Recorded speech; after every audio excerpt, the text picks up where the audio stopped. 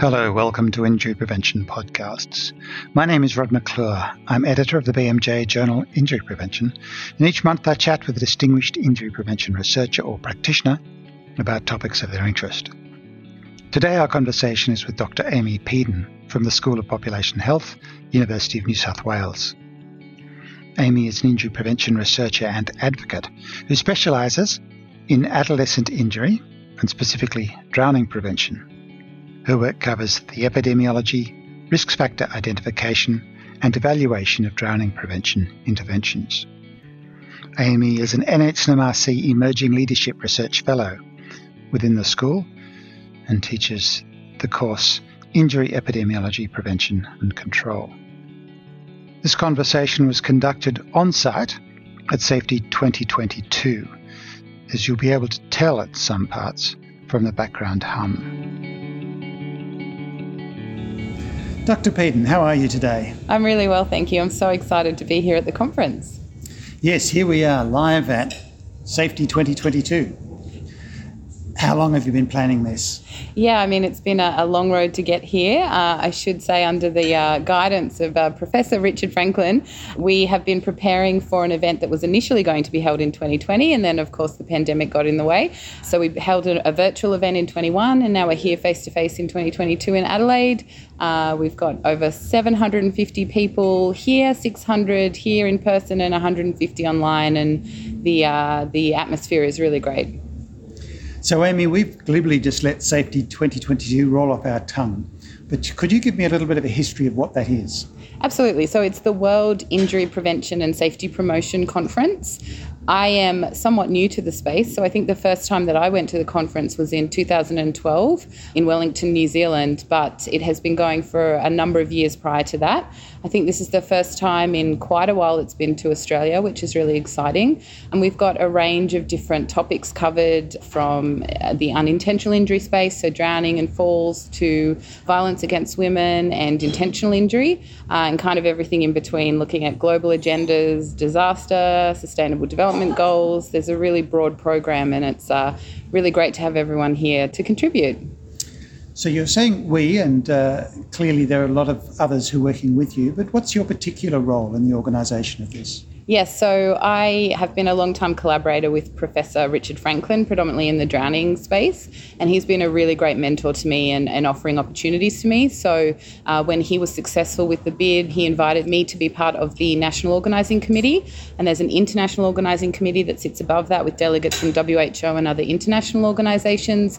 But from a national organising perspective, we were really in charge of, I guess, coming up with the conference theme and the streams and the scientific program, reviewing abstracts, reviewing scholarships, which we can talk about a little bit later. And in particular, I took a particular focus on a student and early career researcher program as well. You said you've started probably back in the Wellington conference, which from memory was about 2012, is that right? Have conferences changed since then, do you think? What was in your mind when you said, I want to create this? Because it is a creative exercise, isn't it? It is, yes. So we were definitely following Richard's vision for this conference. But I think, really in the post-pandemic world, conferences have changed quite a lot. Personally, I definitely feel more comfortable in the space now, having been around for a bit longer. Getting a doctorate helps. You kind of have that imposter syndrome, and you feel a little bit more of an expert once you've kind of got those letters in front of your name in such a, very amazing kind of audience and crowd here, very learned. But I think since the pandemic, we've really had to reconsider what a conference looks like, and that meant that we had to offer virtual and pre-recorded registrations for people that can't attend, and be very mindful of our COVID safety and our, general safety precautions face-to-face. But it's more complicated from an organisational point of view, organising the conference, but it actually can reduce some of those access issues. So it's much cheaper to do a virtual registration. You don't need the travel, less impact on the planet to fly around the world. There are some benefits as well, I guess, to being able to view these presentations online rather than having to be in person, and contribute online rather than having to be in person as well. And you talked about a couple of things there that I think may distinguish the modern conference from the ones that we've been used to. You mentioned presentation, and you also mentioned workshops. So what's the balance in this conference between presentations, formal presentations of ideas, versus interaction between delegates around a learning process? Yeah, I think it's really important to offer both. And I guess from an early career researcher and student point of view, and even for some emerging researchers in the low and middle income countries, not just coming and hearing from others, but learning and doing is really important. So we have really tried to strike that balance. There's still a lot of concurrent sessions and a lot going on, which is really great to have that online opportunity to catch up on things you missed. But we really have tried to offer workshops, pre-conference workshops, as well as workshops every day of the conference as well, business meetings during lunchtime. There's a lot going on where people can learn and contribute and discuss with each other, not just that kind of one-way presentation to the audience. When was it that you completed your PhD? So I submitted and graduated at the end of 2019. So I'm also an early career researcher myself. That's why I'm quite passionate about opportunities for the young group coming through, even though I'm not that young anymore. Can you remember your first conference? Was it the Wellington one or was it one prior to that? I think I work in drowning prevention, so I think I might have gone to, an Australian water safety conference prior to 2012. I surely did. But I remember I was a youth ambassador for development in Vietnam working on the survival swimming program. And so I did go as a very wide-eyed newbie to the conference when it was in Hanoi. That would have been 2008. And then my first presentation would have been in 2012 in Wellington. So what a thrill to be able to present internationally at an international conference. I'm a first-generation uni student in my family, let alone PhD, and to think that you're considered one of the experts that can present to others is pretty amazing. Do you know the magic or how we can keep that excitement rolling throughout our career? Because I'm just getting into think back to that very first time when your face came alive and your big, broad grin. This is what we'd like conferences to be like for people who've been there for 20 years. What is it did you think that it would take to create that or keep that passion? Yeah, that's a really good question. I mean, hopefully we're all doing work we enjoy and are really passionate about. And I think actually the injury prevention field is a very small but passionate community that does a lot with not very much. So I do think there is that passion anyway. I think the COVID break from face-to-face meetings, as much as I say there's virtual opportunities to meet virtually and that does remove some barriers, there is real enthusiasm at this conference to be meeting face-to-face again after a few years.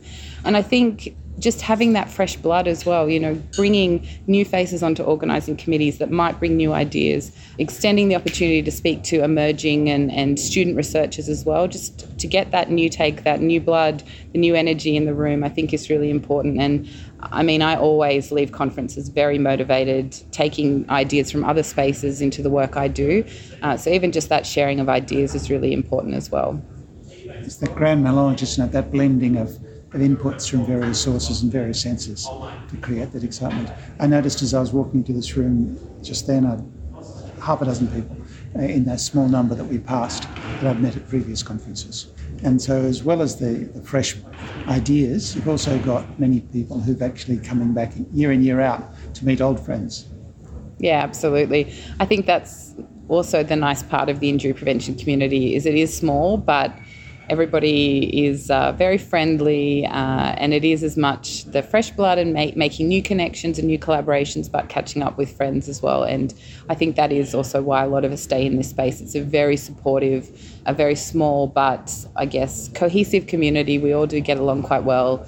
As naturally there is competition, but yeah, as you say, it's a great opportunity just to catch up with people that we haven't seen for a while or people that we, met online and can now meet in person. And yeah, it is a really, really nice community to be a part of.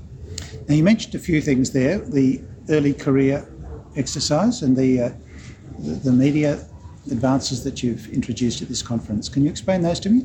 Yeah, so I guess, we talked about how I finished my PhD in 2019 and I've had a couple of kids, career disruptions, I think we call them in the business. So I'm actually probably only a year and a bit out of PhD world relative to opportunity. So very much an early career researcher, very passionate about, I guess, that new blood and extending those opportunities to students and early career researchers and actually really born out of the discomfort or the feeling insecure and not knowing anybody at a conference. So we kicked off the day before the conference started with an early career networking session. So for students and ECRs particularly, just to come and sit and meet each other.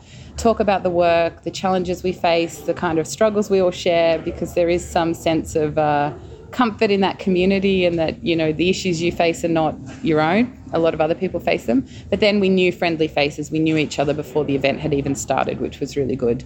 And that naturally flowed into an early career mental health workshop we had from ThinkWell, which actually brought up a lot of the issues our group had already discussed. So this imposter syndrome, you know, feeling like a fraud, time management, managing expectations of supervisors. So there were some really practical tools in that session of how to deal with that. And we had really great responses from that as well. So that was really all before the conference started proper. So we already know each other, already feeling a bit more comfortable. And one of the other key things, we have tried to pair established people in the field with younger researchers to co-chair sessions. We've really tried to do that as well and put people forward for those kind of opportunities. And the final thing we've tried to do from an ECR perspective is a meet the editor session. So really trying to, I guess, take some of the mystery away from submitting to journals. You know, what are editors looking for? How do we make sure we're in scope for a journal? How do we pass that first hurdle of a desk rejection and get out for review? Things that I know I struggled with and am starting to understand, but to really hear firsthand from editors what they're looking for and how we can progress past those, I guess, steps to publication is going to be really great. And so that's coming up tomorrow. Fantastic. And how do people outside the conference hear about the conference? And what happens if we've missed the conference? Yes, so I think that is the upside of a post-pandemic world, is that we have had virtual attendees watching along online, and a lot of presenters put their presentations up beforehand with a pre-record. So those who are attending virtually can see a lot of the plenary sessions and watch the pre-recorded presentations. That's great for, you know, a conference with multiple streams and you can't be everywhere at once, so even face-to-face delegates can go back and watch. But the conference organisers, so the Safety 2022 website, will be accepting registrations for a virtual registration even after the event, and people can catch up on the presentations and the plenaries up to 3 months after the event. So if anybody's listening to this and having a bit of FOMO and wishing they were here, then they can still take up a virtual registration and watch all the pre-recorded sessions online. And what about the more instant social media? Yes. What are you doing in that space? Yes, so a bit of a Twitter junkie myself. Thankfully, it is surviving under its new leadership. But one of the things we were quite mindful of and really wanted to create as a legacy for this conference was a unique Twitter handle that the conference could pass on from conference to conference. So in the past, each conference had sort of had its own presence. So you'd have a 2018 conference, a 2012 conference, and it would kind of be dormant after the event, and you'd lose that following and that traction. So we really decided to make a generic, it's @conf_safety Twitter handle that we could pass on from organiser to organiser and really start to build that following and have one dedicated place on social media where people could see updates.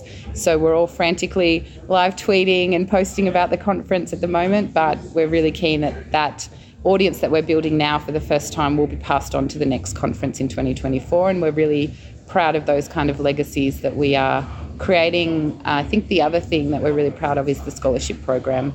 The scholarship program and the ECR commitment we really hope flows through to the future conferences as well. Well, the audience, I'm sure, can hear the background noise of us conversing live here.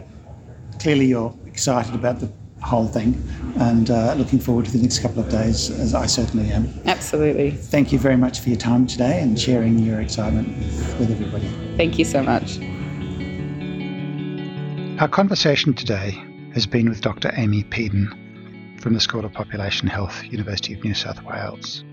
For those of you wishing to learn more about some of the ideas that we've covered in today's conversation, I invite you to visit the journal's website at injuryprevention.bmj.com. Remember, you can download Injury Prevention podcasts on the first Thursday of each month from your favourite platform or app.